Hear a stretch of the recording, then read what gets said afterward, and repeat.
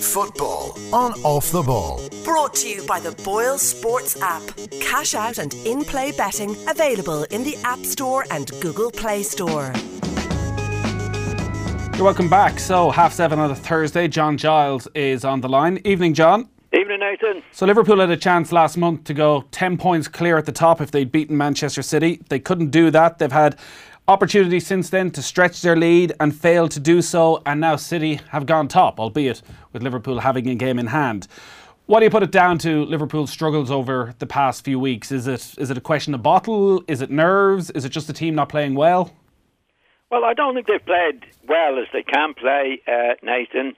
Nerves, it could be. It could be nerves from the manager. But they certainly haven't played well.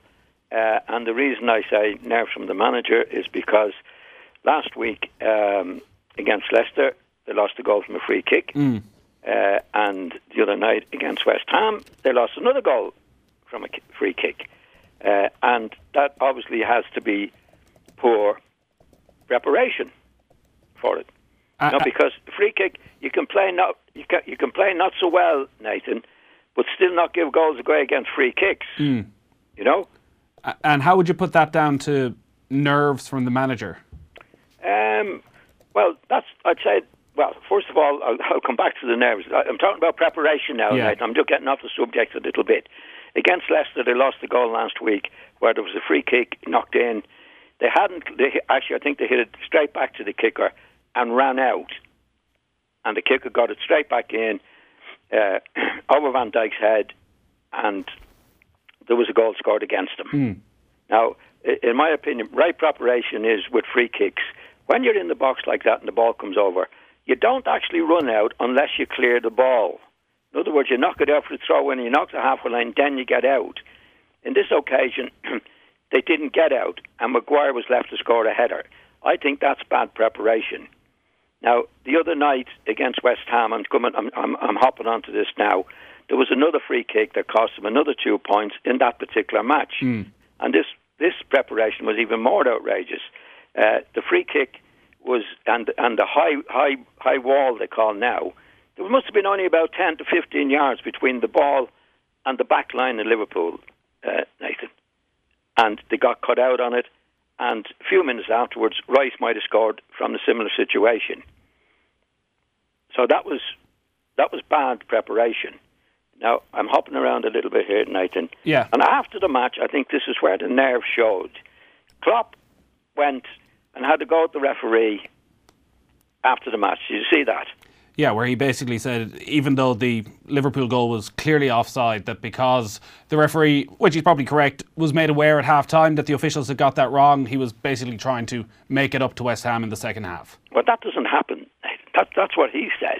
You know, I heard goal was offside. I'm pretty sure that the ref knew that. So in 50-50, he gave it in their favour, right?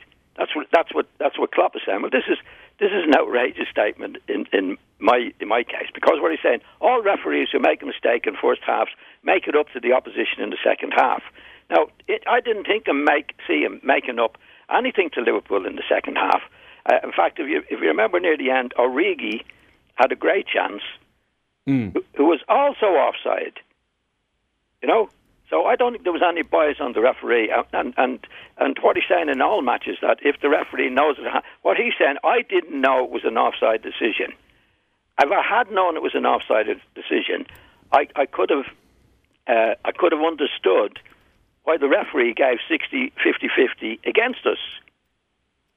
Yeah, you know what I'm saying, Nathan? In other words, he didn't know, so therefore it was wrong. He couldn't understand given the bad decisions. But if he'd known that the referee knew, he would have understood it. Yeah.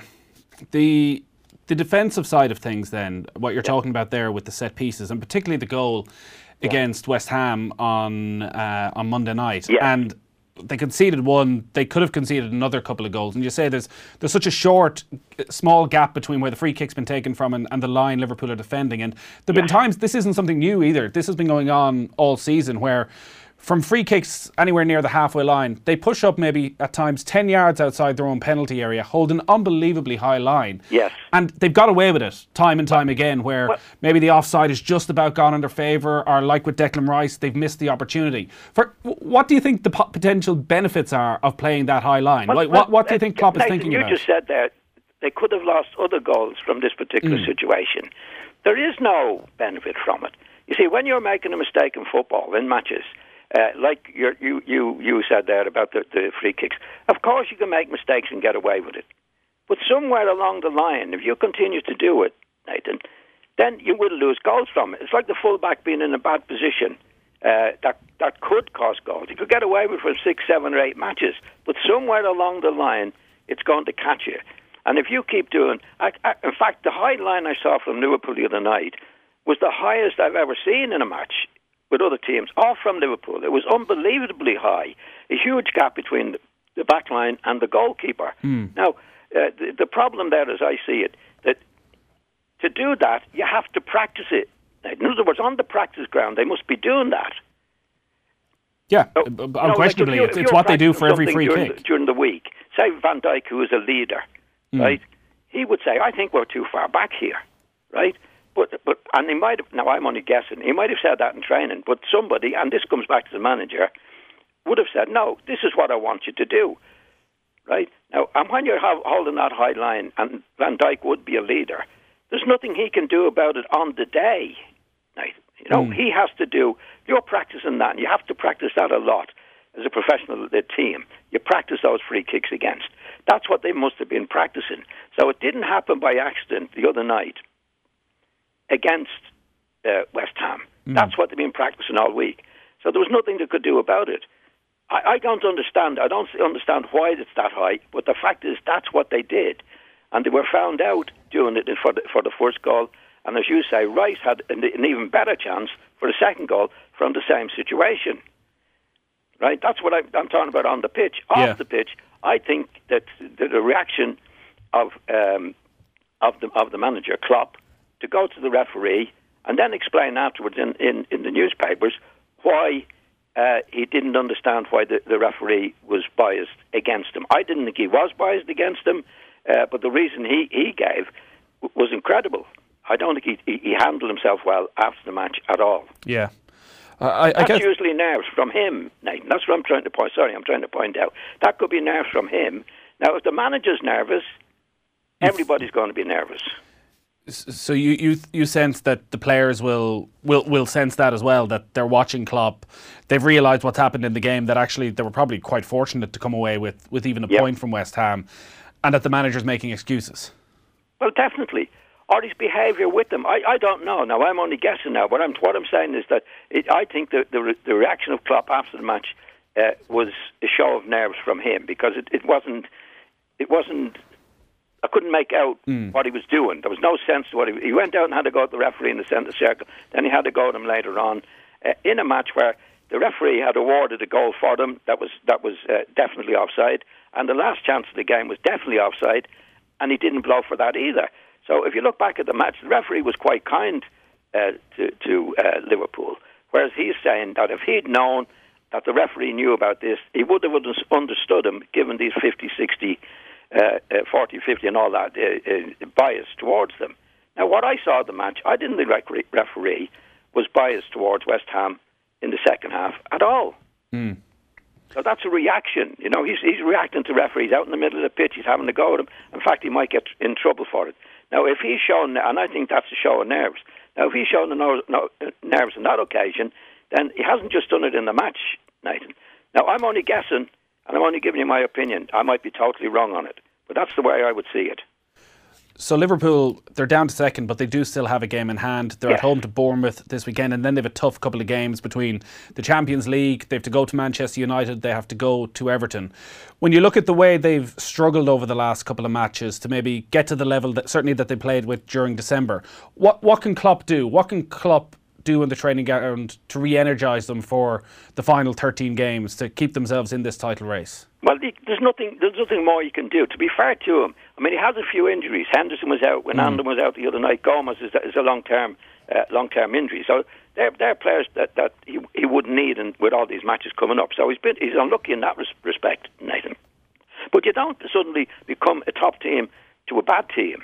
And then, like, each match you have to take as it comes along. You know, if you look at the last week, for example, last 2 weeks, you know, Manchester City go to Newcastle, they're expected to win. They don't.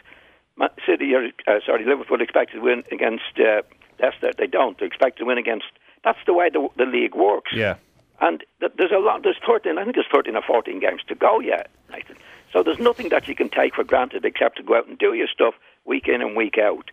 And like, it remains to be seen now whether Liverpool can do that, and Manchester City. But Manchester City have had a good recovery from the time only, 2 weeks ago, people were saying, oh, they're finished, and, Liverpool have gone, whatever it was, 7 clear, points in front. That's only 2 weeks ago. You know, the papers are saying about Liverpool now, what they said against Manchester City 2 weeks ago. Yeah. And City have made a recovery. But nobody can anticipate what's going to happen. You just got to go out and do your stuff. But if what somebody said to me, which is great, if Liverpool are showing nerves now, Nathan, there's 13 matches to go. You know, teams have shown nerves when there's they're on the lead with 3 or 4 matches to go. This is a long, long, long way to go if you're getting nervous now. So I think Klopp has to get on top of them again and get them back to winning ways. And that's his job to do that. And this is a huge week for Manchester City. They've already won against Arsenal. They beat Everton last night, and they've Chelsea to come in our live game on Sunday. It feels like a very different Manchester City, though, right now than where they were, say, 12 months ago when they were blowing teams around. It feels like a very professional Manchester City, sort of calm within themselves. They're scoring goals at important moments against Arsenal. They make that breakthrough just before half-time. Again, last night, they score in first half injury time and in injury time at the end of the games. That there's an assuredness around City.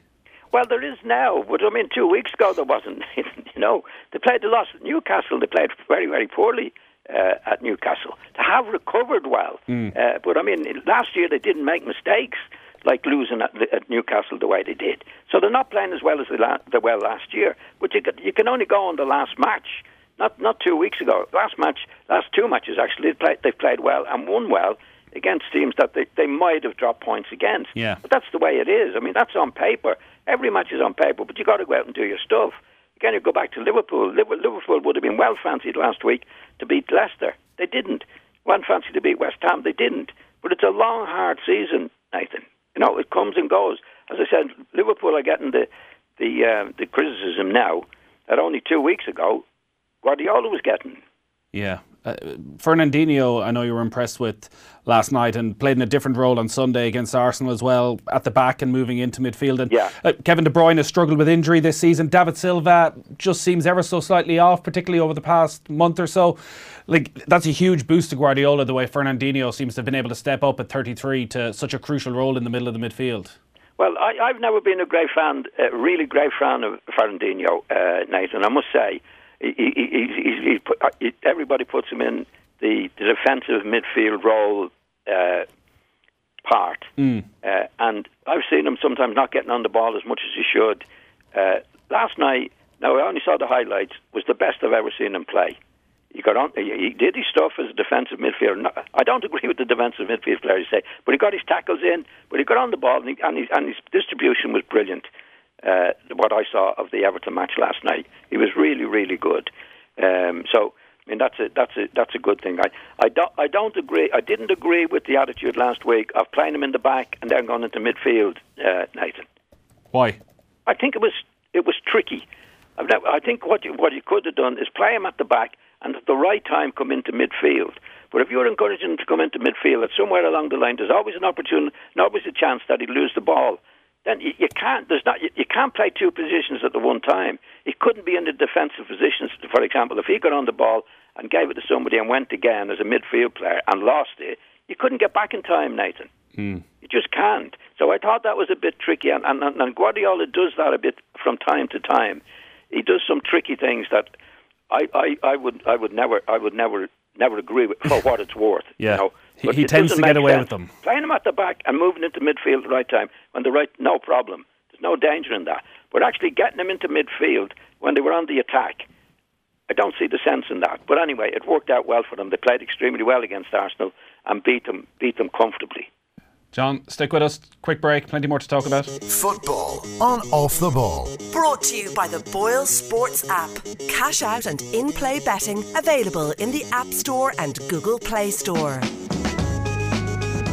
John Giles is still on the line. 53106 is the text number. John, I just wanted to talk to you about Wilfried Zaha because he was handed a further match ban, fined at £10,000 by the FA after his red card against Southampton a couple of weeks ago, where he was sarcastically applauding the referee. He'd been kicked up and down the pitch in that game, as he seems to be in most games. Is it right that applauding a referee receives a punishment like this, whereas the players can go in and threaten to break his leg and almost do serious damage constantly and they get away with it? Does he have reason to feel aggrieved? Well, I didn't see that particular incident, Nathan, so I can't comment on it anyway. But I think he does, like all players, he gets some punishment on the pitch. But if you know the rules are, you can't do that to the referee. In my experience with referees, Nathan, it never became personal, like clapping him or having a go at him publicly or that. You'd no chance with them. You know, you say off you go, or you did like in Zaha. You can't, but Zaha would know you can't do that. Yeah. In fact, I think he clapped him and then got a yellow card and clapped him again, or clapped him when he was coming off the pitch. You can't do things like that. You know you're going to get into trouble. You just can't do them. Does he deserve more protection, though? Justification in his head that it was a bad tackle and that, but they're the rules of the game. You just can't do it. You know. Does a player like him, though, a real talented, creative, attacking player, full of tricks, does he deserve more protection from referees? Well, I think he does if it's the referee thinks it's genuine. Now, what I see of Zaha, he's a very, very talented player, Nathan, but he does a lot of diving. You know, definitely does a lot of diving. I've seen him in loads of matches, very talented. Sometimes he does get a bit of stick, but there's nothing worse, nothing better for the opposition to know that you're playing against diving and getting other players, free kicks against you and sending offs and yellow cards. He's done that. Now, he's a very talented player and he does get a lot of stick. But I'd say 50% of the fouls that are given for him are because he's diving. Yeah, he definitely developed a little bit of a reputation, that's for sure, over the last few years. But as you say, teams definitely seem to target him. Yeah, but they don't like pitch. There's nothing worse than playing when somebody's diving and they get you booked. They're going to have a go. They're going to have a go tonight. I'm not saying that's right, but that's the way it works. Now, in my case with referees, I think he's kidded an awful lot of referees to get penalties and free kicks, as some of the players do. But that's what I think of Zaha. He's a very talented lad. But there's nothing, and there's a lot of diving going on in the game today. But I'd say he's up there now with the best when it comes to diving. And when you do that, then you're going to have people have a go at you, when more so than other people. And referees also, who are made to look fools nowadays, because you have replays and all sorts. That he's given them the benefit of the doubt. Yeah. Got a penalty and things like that. Other players hate that. And referees don't like it, Nathan. So if you get a reputation like Zaha has, and he has definitely been diving a lot, then referees are made fools of sometimes, and they won't give him the benefit of the doubt. That's for sure. And I've seen matches where that's happened. Yeah, and I guess opposition players know that as well. They feel they can get away with it a little bit more with him. Yeah, I think if there's a lot of diving going on today, there's no doubt about that. But he'd be up there with the best of them when it comes to that. And he is a very talented player, but he's got to get rid of that stuff. And don't be blaming the referees. The opposition hated the referees, hated as well. So he's on a loser in that particular situation. Where do you stand in general on diving? I know people are sort of split down the middle, that it's not the sort of thing quite often that's premeditated. It happens in a split second. Though, as you say, there are certain players who seem more prone to it. Like, do you see that this is a part of the game that really needs to be stamped out, that we need to see a lot more suspensions, or do you just see it as part of the game? These things happen. I don't see it as part of the game, Nathan. When I watch the game now, I see a lad and he's gone past the defender and he gets a little nudge and he goes down. He'd be better off staying on his feet. There's definitely things in football that become part of the game. There's a copycat effect in football, there's no doubt. And, I mean, even recently, I've seen Harry Kane diving. You know, now Harry Kane up to this year, I've never seen him dive before, but it does become part of the game. It makes it very difficult for the referees. It makes it difficult for the defenders who haven't really touched them, and the players. It's an art in itself, and I must say, this day and age, they're brilliant at it. But I think there's times they could definitely stay on their feet, and they're at full pace going through. They're brilliant at it. They can actually nearly trip themselves up. You know, they're able to catch themselves with the back of the right foot and the back of the left foot. I wouldn't like to be a referee in a situation where I had to make a penalty decision on that, because there's lots of times I'm watching the real match. I don't know whether the fella's dived, whether there's been contact or not. Yeah, and it is part of the game now. And but the thing is, in football, when it happens to you, your players hate it, right? When one of your players doesn't get a penalty, he gets a pat on the back. So there's a lot of cynicism in this particular situation. There's no doubt about it. I mean, you hear the managers. Oh, I couldn't see him diving, you know, but they can see the opposition diving. There's all that going on, and that's going back for a long time. Wenger's time, Ferguson's time, you know, where it was always the referee's fault, it was always somebody else's fault, and it's got into the game, and it's part of the game now. And the way the pace of the players at times now, it's very, very. I wouldn't like to have my life on spotting somebody going through, Nathan, where he goes down, whether he's tripped himself up or not. Yeah, and I imagine it'll be plenty of fun and games and quite a talking point next year as well when VAR comes in as to exactly what is contact, what isn't contact, and how easily players go down. Well, we'll have a better chance with that, Nathan. We'll definitely have a better chance with it. And if I think it will show up certain players, because sometimes it can be caught. Even, you know, we get it on the VAR, it can be caught, and then to find the players or suspend them in a harsh type of way. Because what you've got to do is get at the managers. You know, if the player is caught doing that and he goes off, the first thing the manager will say to him, I don't want you doing that again. It's like, the pulling and pushing of corner kicks, Nathan. You know, that's been going on for a long time. They still haven't got a grip of that entirely. But if the VR comes in and shows that's happening, and a centre-half, for example, gets a penalty against him, the first thing the manager will say to him, I don't want you doing that again. At the moment, everybody's getting away with it. Everybody's getting away with the well, nearly everybody's getting away with the diving. But certainly in Zaha's case, he's 50% right and he's 50% wrong. John, great stuff as always. We'll talk to you next Thursday. Thanks, Nathan. John Giles there, 7:30 every Thursday. If you missed out on any of that, it'll all be up on offtheball.com very shortly. Quick break, and we're going to be joined by Andy Dunn. We'll be checking whether he thinks Quinn Roux is good enough to play for Ireland. That's up next. Football on Off the Ball. Brought to you by the Boyle Sports app. Cash out and in-play betting available in the App Store and Google Play Store.